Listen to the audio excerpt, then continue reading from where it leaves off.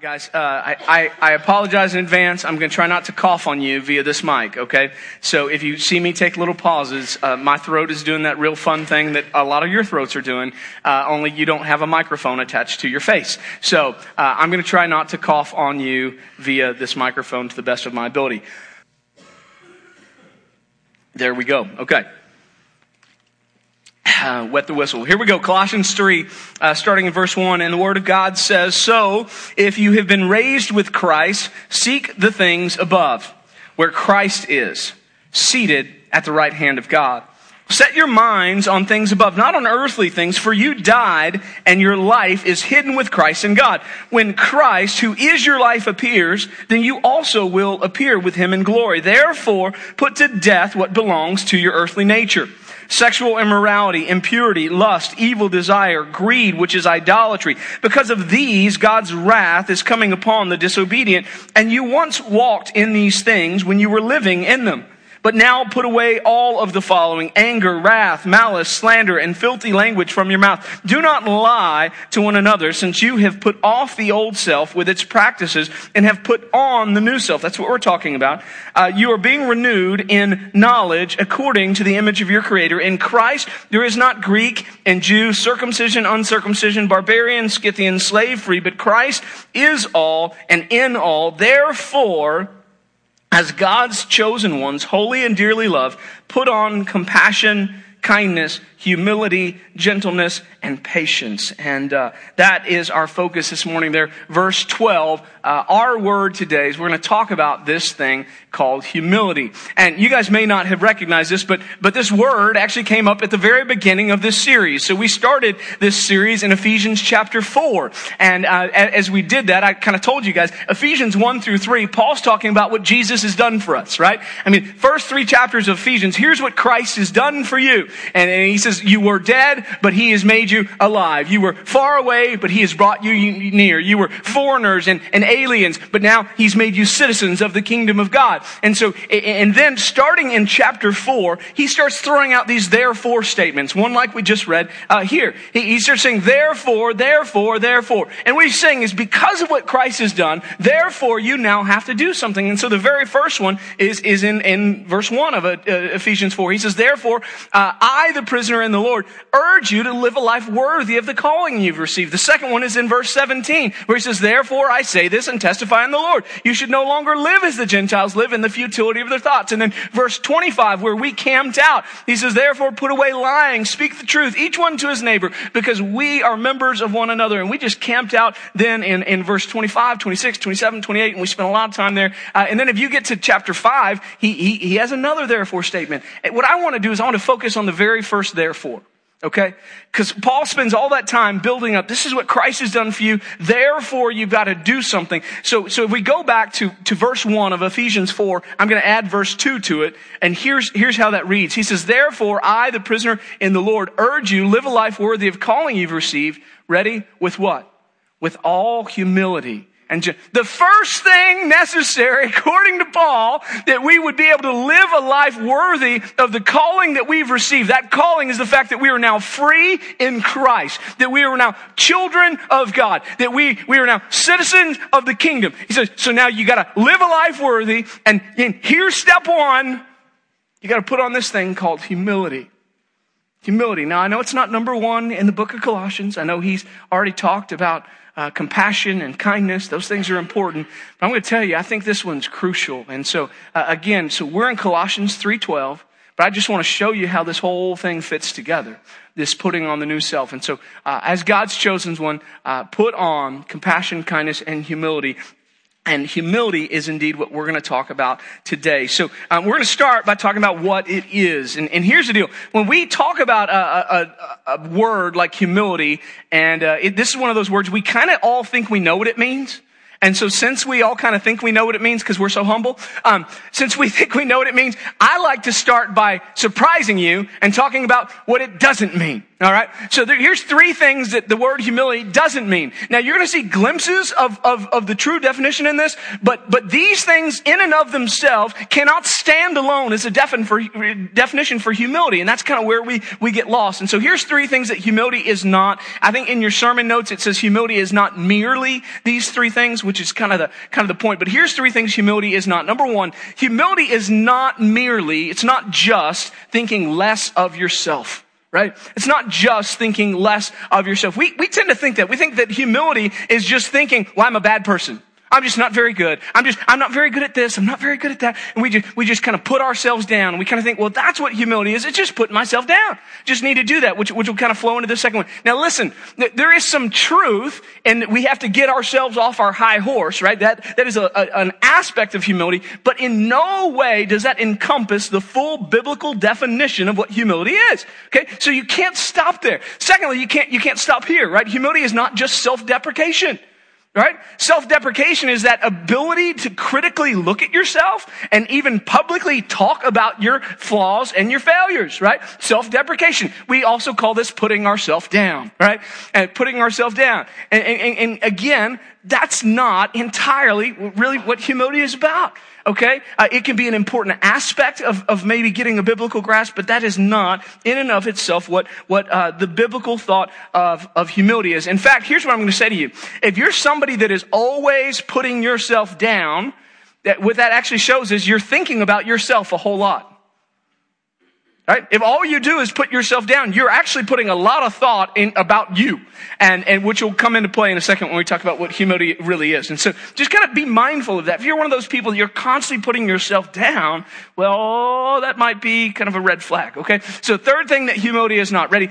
Humility is not thinking that you are unworthy of love or grace. Thinking that you're unworthy of love or grace. Humility definitely has a component where we realize how I'm going to use the word dirty, okay? Because we're in church and we talk about God and God's holy and perfect and clean. So I'm going to use the word dirty here. So humility does have this component where we realize kind of our uncleanliness before a holy God. It does have that. But all of these traits have a healthy aspect and an unhealthy aspect. So the healthy aspect is realizing that I'm a sinner in need of grace. The unhealthy aspect is believing that I am such a sinner that there is no way that God could ever love me. That's not humility. That's not human. In fact, I would suggest to you it's very prideful to declare that you are so great a sinner that there's no way that God would want to save you. Because the Bible declares over and over and over again that Jesus died, that God sent his one and only Son, that whoever believes in him should not perish but have everlasting life. And it says in that verse, John 3:16, for God so loved the world, he did that. And so for me to declare, man, I am so great a sinner, there's no way God could ever love me. I'm actually flying in the face of the gospel. It's a very kind of prideful statement to say I'm way too dirty for God. And so again, that's not a true sense of humility. So what is humility then? Here's three things. Number one, I would say that humility is thinking of yourself less. Okay? It's not just thinking less of yourself. That's really not the biblical portrait. The biblical portrait is really thinking of yourself less. Okay? So we're going to camp out in Philippians. In a little while, we'll go back to Philippians chapter 2 and read about the humility of Christ. But I'm going to put up two verses from Philippians 2 on the screen. I want to walk through these with you real quick. And so here the Apostle Paul writes, do nothing out of selfish ambition or vain conceit, but in humility consider others as more important than yourselves. And he says, everyone should look out not only for his own interest, but also for the interest of others. So kind of the first part of that kind of seems like he's saying you need to think less of yourself. He says, right, in humility, consider others as more important. So it kind of seems like he's saying, well, think less of yourself. But then he explains what he means by saying that with the next verse. And so if you stop at the first part, you don't get the full picture. Because Paul's saying, here's how you apply that in your life. And that's what the next sentence means. So he says, everyone should look out not only for his own interest, but also for the interest of others. See, what Paul is saying is not that you have to think less of yourself. He's saying you got to think about yourself less. Like that's the point. You have to create room in your life when you are not focused on me. Right? That I'm not going to focus on me today. I'm going to stop thinking about me. And in that space that I create, I'm going to think about other people. I'm going to think about other people. This is where humility begins, right? It's where I decide, like, cause listen, humility's not thinking, just like less of me. It's not thinking about me at all. That's the source of humility. That's kind of the beginning point. So guys, we have to get to a place in life that we literally decide, I'm not going to think about me anymore. I'm not going to think about how I'm feeling. I'm not going to think about what I'm going through. I'm not going to think about your prayer life. How's that go? Right? I don't know if it's you, but I'm like model prayer. Jesus, give me today my daily bread.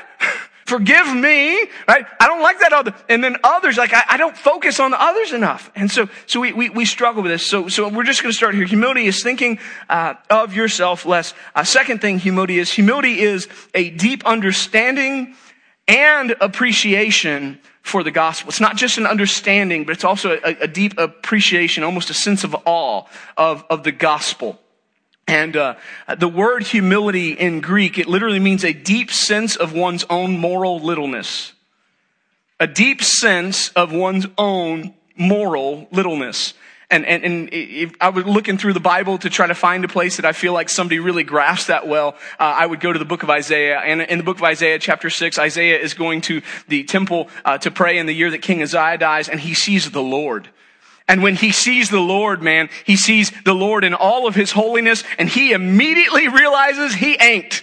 Right? He's like, God is holy and I ain't. And so this is what he cries. He said, woe is me, for I am ruined because I am a man of unclean lips and I live amongst the people of unclean lips, and because my eyes have seen the King, the Lord of armies. And so Isaiah sees a holy God. He immediately sees he's not holy. He's like, man, I am dirt, earth, and worms, Lord. I'm unholy. I am unworthy. So like that's half of humility.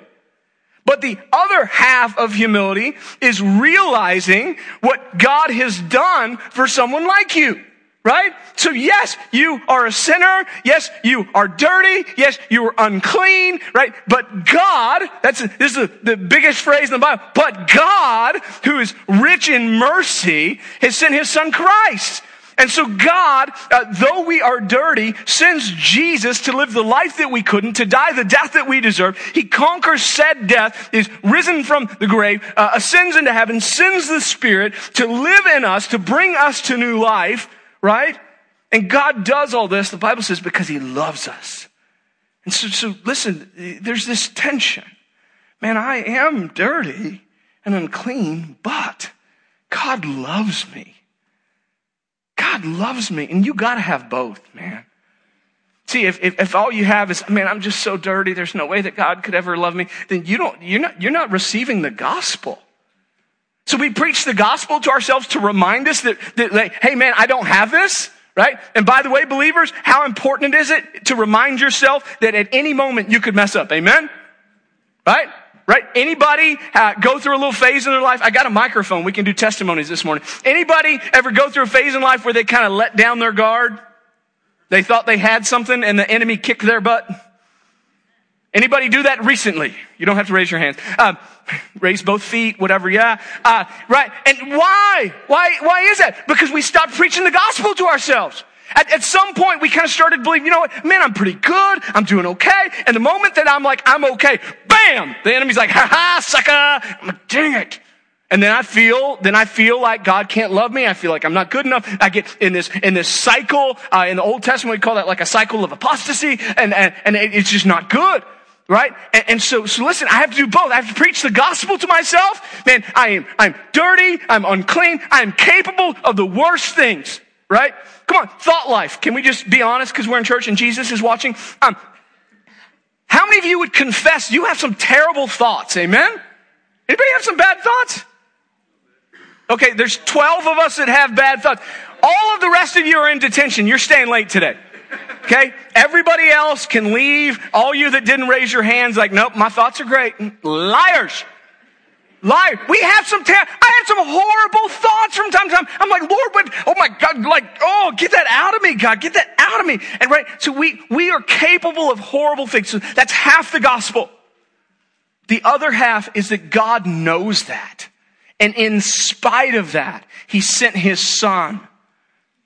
He sent his son so that we could become his sons. That's the other half. So I need both. I need to know that I'm capable of the worst things, and I need to know that in spite of that, God loves me. I got to be firm in that. You see it? Right? That's humility. That's humility. It's that understanding of both. And it leads to a deep appreciation for God, worship, all those kind of things. Third thing humility is,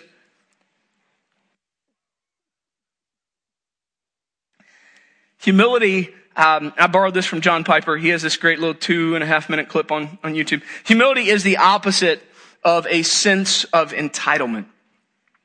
Humility is the opposite of a sense of entitlement. And so Piper asked this question. He says, do you walk through life mainly feeling you owe me?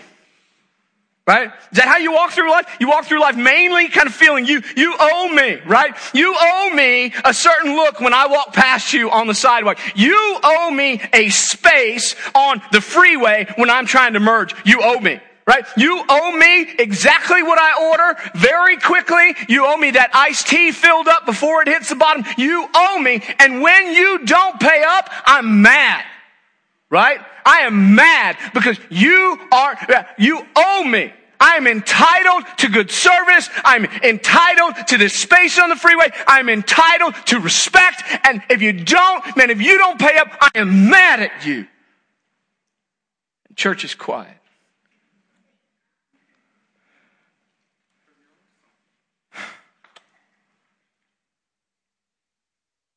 That's entitlement. That is a belief that I am owed, right? What Piper's saying, what I would fully agree with, is whatever humility is, whatever it is, it's got to be the opposite of that. It's got to be the opposite of that. Humility is not claiming, like we think of it as like I claim my rights, right? Now, I've got certain rights. I mean, come on, we're Americans, for crying out loud. The Declaration of Independence declares we have rights. I declare these truths to be self-evident. I have rights. If somebody treads on my rights, right, I get angry. And here's the deal. This is what I'm going to say to you. Listen, humility doesn't claim rights. Rather, it's a willingness to lay down rights. It's a deep understanding of the fact that God has forgiven you of the greatest of possible debts. Therefore, you can hold no debt over any other person. Amen? That's why Jesus told the parable. You guys remember that parable? The unmerciful servant? Tells the parable of the unmerciful servant. He's like, hey, there's a servant who owed his master millions of bucks. And came before him, and he pleaded with the master, please don't throw my family in jail. Don't sell them into slavery. Please, I'll do whatever, Lord. I'll work for the rest of my life. Please don't destroy my family. And the master has mercy on him, saying, no, I totally forgive you. All forgiven. Millions of dollars. You know what I'm saying? You owed a lottery of debt. And God is like, forgiven. And the parable goes on. And then that forgiven man that had been forgiven a lottery's worth of debt finds somebody that owes him a few bucks. And he strangles him and he throws him in jail. And he has his family broken up and sold into slavery till he can pay him back. And who are we in that parable? We're both. You knew that, right? We are both the man that's been completely forgiven of a lottery's worth of debt. And all too often, we are the ones that then refuse to forgive others. And God says it should not be so. Right? Humility is this great understanding that I'm not entitled to anything because God has forgiven me of everything. Does that make sense?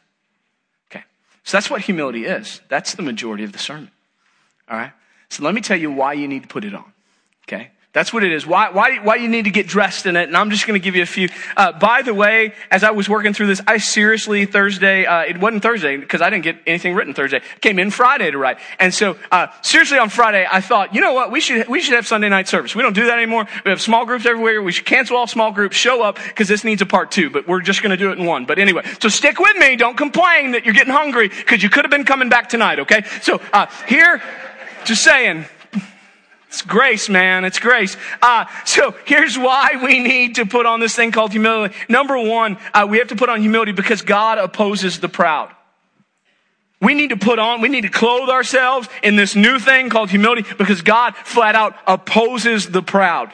Okay, so Peter puts it this way in 1 Peter 5:5. He says, in the same way, you who are younger, be subjected to the elders. All of you, young and old, Jew and Greek, all of you, clothe yourselves with humility toward one another. Ready? Because God resists the proud, but He gives grace to the humble. That word resist literally means to oppose. It means to range in battle against.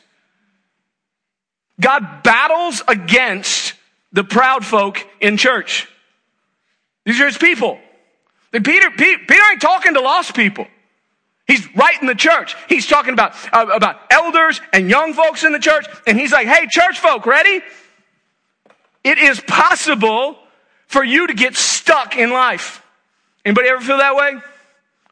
Anybody ever feel that no matter what you're trying to do, I'm trying this, I'm trying that, and nothing's working? Nothing's working. I don't know why everything I do, nothing's working. I just feel stuck in this place. I can't get past it. Maybe one possibility is that literally you're fighting against the hand of God. And so this is listen, God is all powerful, so He could smoke us in a heartbeat, right? And so this is, I don't know what you get. I think a lot when I read the Bible. And so when I think about God opposing me, I think of, anybody have like a big brother, or maybe your dad did this to you when you were really mad? You remember the whole forehead extended arm thing? And you're just there, guts swinging away, and you can't even get close, and it just ticks you off. God, some of you have that same look in your face as that little ticked off toddler.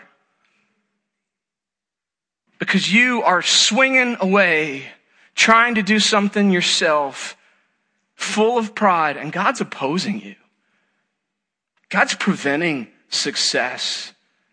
And He's doing it on purpose because the truth is that what you need is not more of whatever you think you need. What you need more of is Him.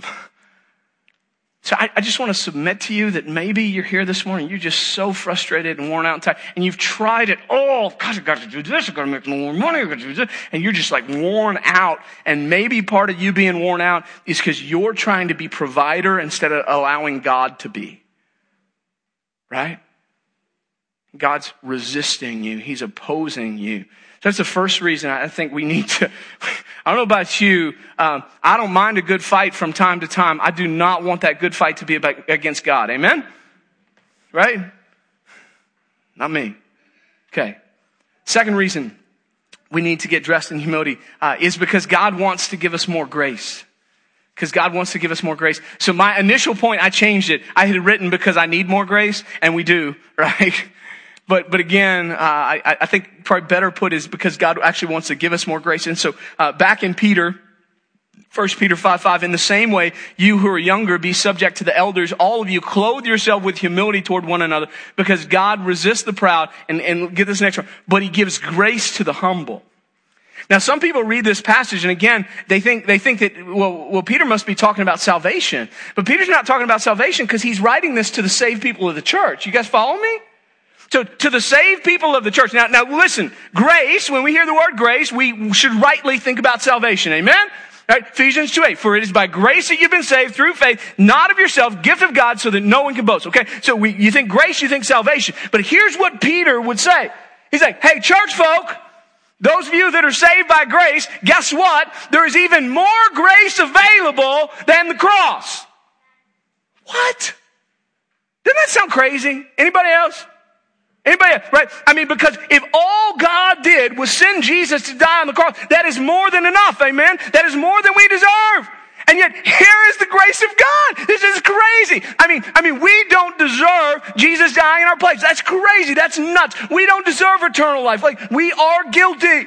But God sends his son, Jesus dies in our place, and then get this, after we receive that life in Christ, we become children of God, we're heirs of God, we've got eternal life in Christ. After all that, he says, hey, I want to bless you even more. I've got more grace for you. I don't know what you call it. I use the word blessing. And here's the picture we get as Jesus explains the Father's heart. He says like, hey, my dad is a good father. And who of you, if he asks for a fish, his dad's going to give him a stone, right? He says, my dad wants to give you really good gifts. And this is the picture of God. God not only wants to save us because we can't save ourselves, but then after he saves us, this is nuts. He has more grace for us, more blessing for us. But here's the deal. Some of that blessing will only come when we humble ourselves in his sight. Got it? Okay. That's the second reason I think we should get dressed. Okay.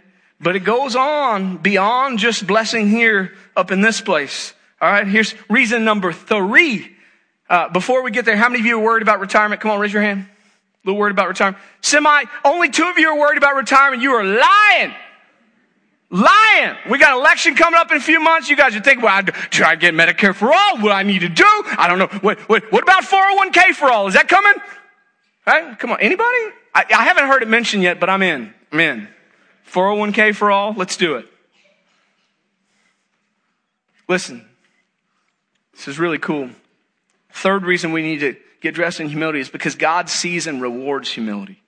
Because God sees and rewards humility. So we've been looking at 1 Peter 5:5.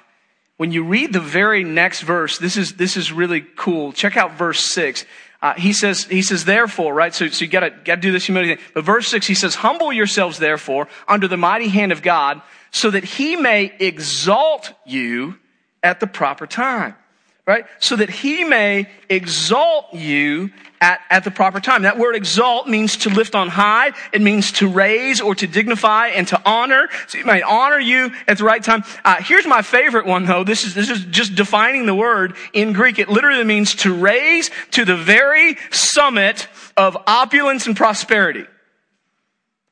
He wants to raise you to the summit of opulence and prosperity. And lest you think I'm preaching some kind of prosperity gospel, I don't think that's here in this world. Right? That's not my belief. That could be your belief, whatever. That's fine. We probably disagree on that. I believe this is Jesus saying, hey, my Father has treasure for you in heaven. Right? And so, James and Peter and John, while Jesus is on earth, they got a glimpse of the summit. Right? They got to go up on a mountain and there Jesus is transfigured before them. And they saw Jesus in all of his glory. And Peter's like, dude, I got to build some monuments up in this place. This is awesome.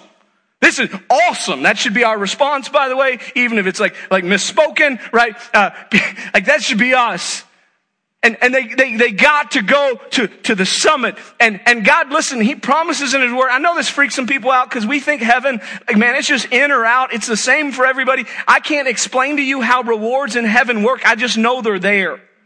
Okay? I can't explain to you the Father, Son, and the Holy Spirit, how all that interacts. I just know they're there. I can't explain to you predestination and man's ability to choose, but they're both there.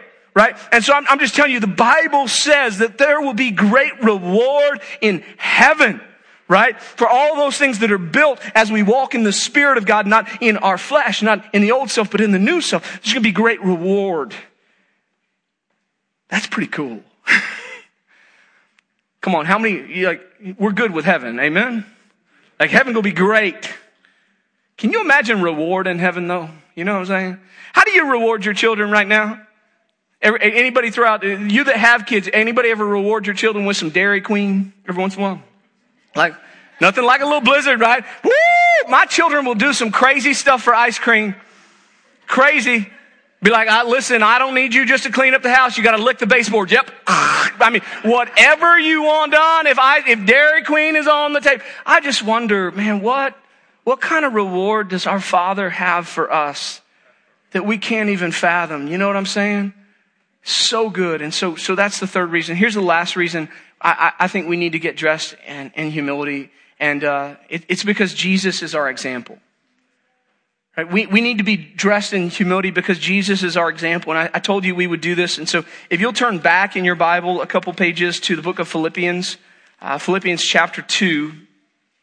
Philippians chapter 2, and the Word of God says this starting in verse 1. It says, if then, this is Paul writing this too, he says, if then there is any encouragement in Christ, if any consolation of love, if any fellowship with the Spirit, if any affection and mercy, make my joy complete by thinking the same way, having the same love, united in spirit, intent on one purpose. He says, do nothing out of selfish ambition or vain conceit, but in humility consider others as more important than yourselves. Everyone should look out not only for his own interest, but also for the interest of others. And then this is where it gets real. He says, adopt the same attitude as that of Christ Jesus, who existing in the form of God did not consider equality with God something to be exploited or something to be grasped. Instead, he emptied himself by assuming the form of a servant, taking on the likeness of humanity. And when he had come as a man, he humbled himself by becoming obedient to the point of death, even death on a cross. For this reason, God highly exalted him and gave him the name that's above every other name, so that at the name of Jesus, every knee will bow in heaven and on earth and under the earth, and every tongue will confess that Jesus Christ is Lord, to the glory of God the Father. Jesus didn't consider equality something to be grasped. That's got to be our aim as well, right? Listen, we cannot feel a right to be treated better than Jesus. Can I say that again? Just let that set. Because we think we have rights. We need to be treated a certain way. We have certain... We cannot expect to be treated better than Jesus. Jesus said, they hated me, they're going to hate you. Right? I mean, think about this with me, right? He served, they hated. He wept, they shouted. He loved, they crucified. Like, that's the call. That's the call. And so we are supposed to be like Christ. What did Jesus do? He didn't consider equality something to be grasped. And yet we sit here like wanting to be treated better than that. Jesus humbled himself to the point of death on a cross.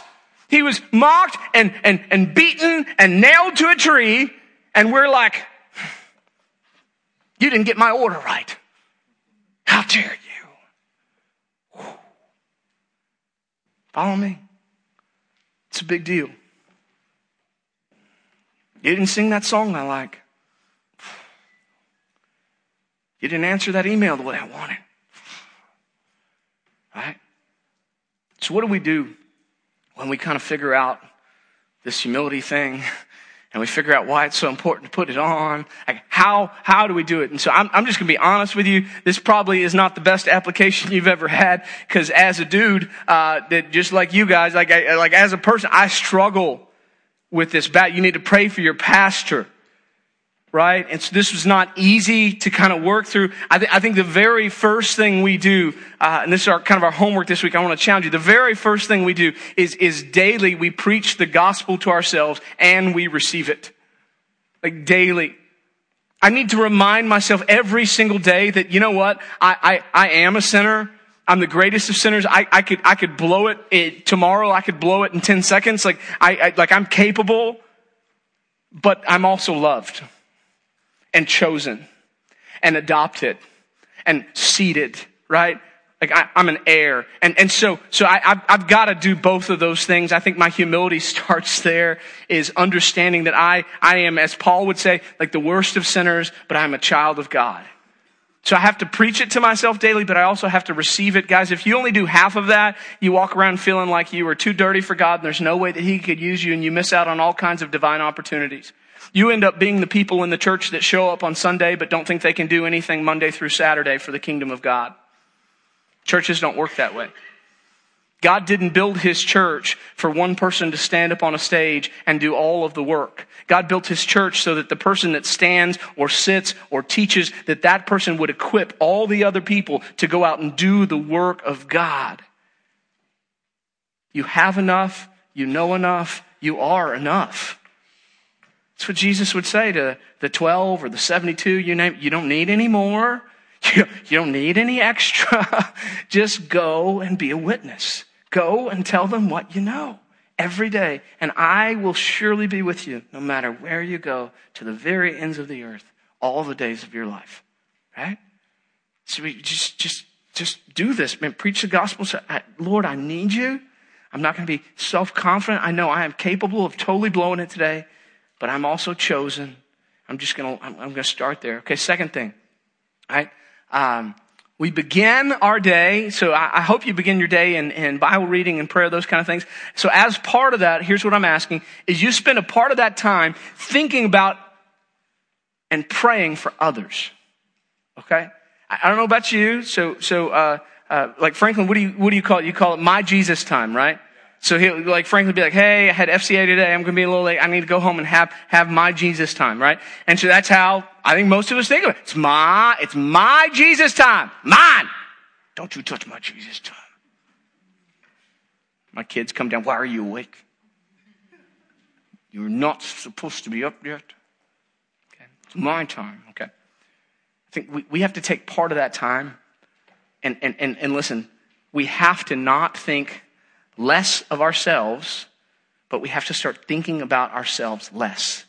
So we have to cut out part of our time every day to just think about other people. And maybe it looks something like this. God, who do I need to pray for? Like, you may be in a place that you don't even know who else to pray for. You just pray for you. You just, I got this going on. I got that going on. God, I need you to show up here. I got this, I that. And it's all you. And you got to show up and go, God, I do. You know all this. We've been talking about it for ages. Who else can I pray for? Give me somebody. Put somebody in my heart. Put them in my mind right now. Somebody that I could pray for this weekend. We've got to create space for other people. Right? For other people. Thinking of ourselves less. If you work other people into your time with the Lord, it's a huge step towards getting this thing right. Okay? 3.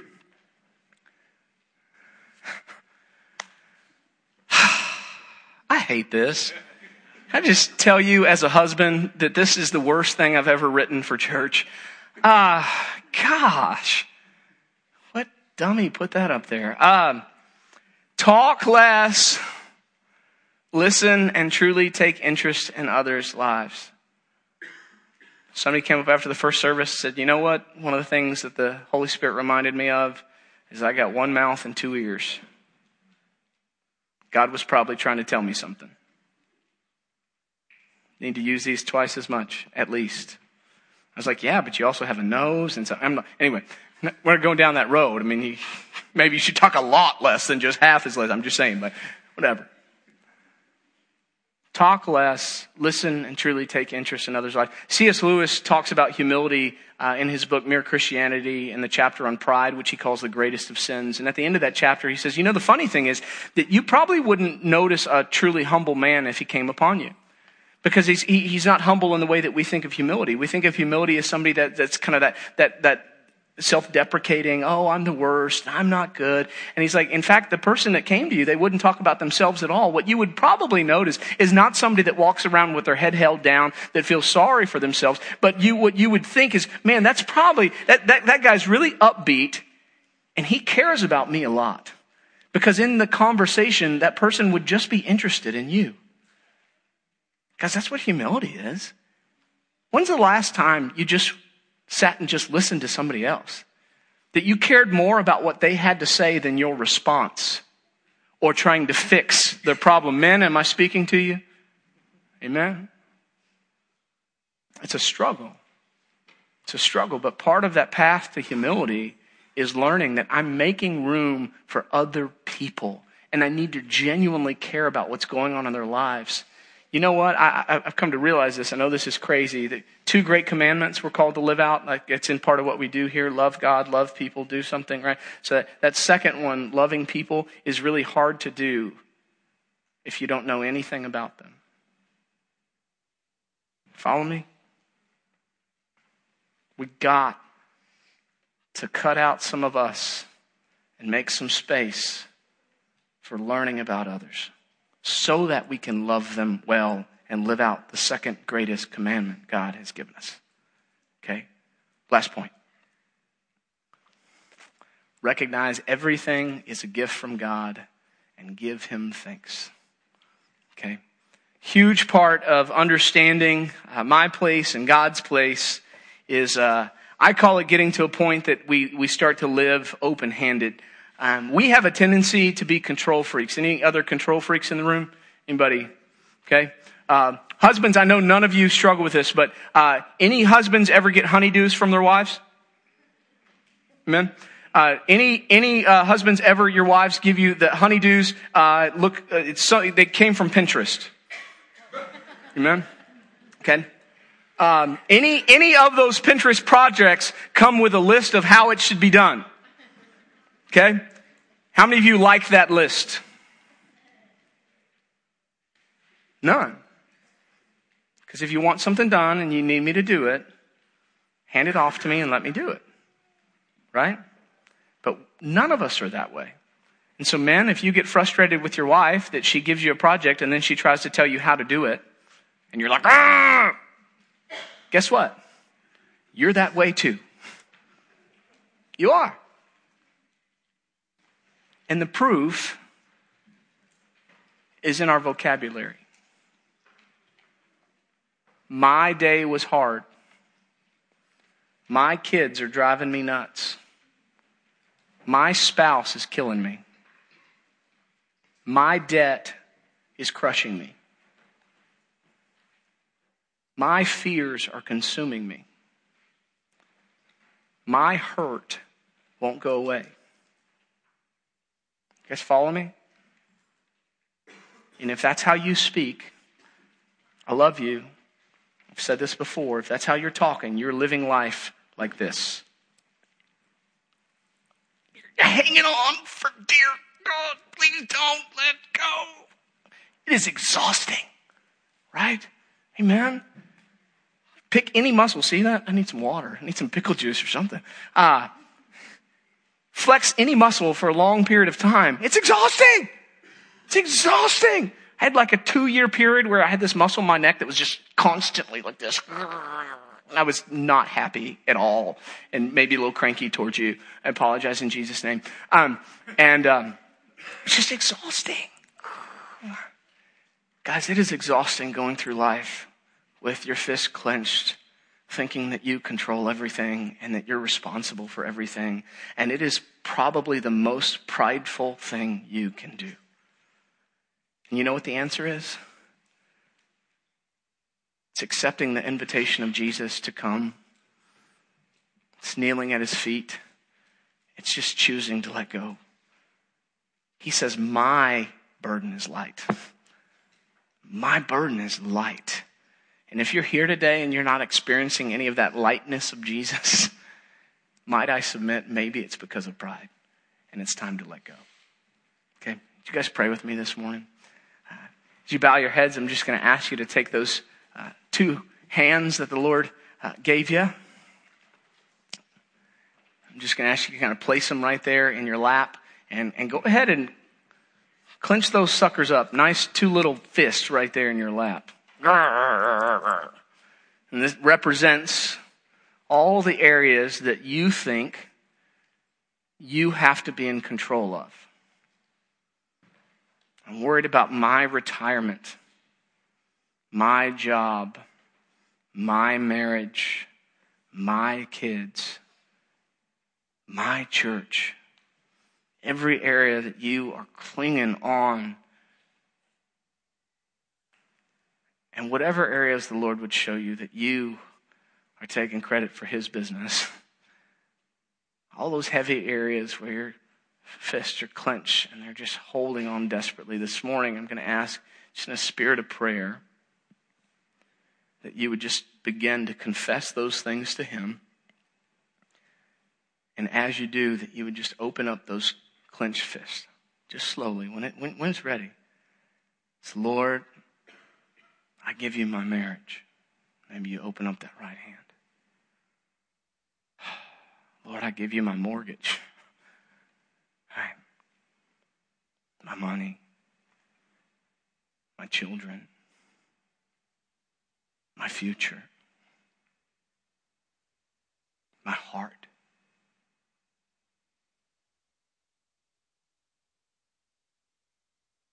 Just as the Lord leads you. And when you've opened them both up, here's what we pray. Ready? God, help me live this way daily, because I know if I live close-fisted, there's no way I can receive your grace and your blessings. So help me come to you daily. Help me see my need for you. And Lord, daily, let me experience your abundance and grace. In Jesus' name we pray. Amen.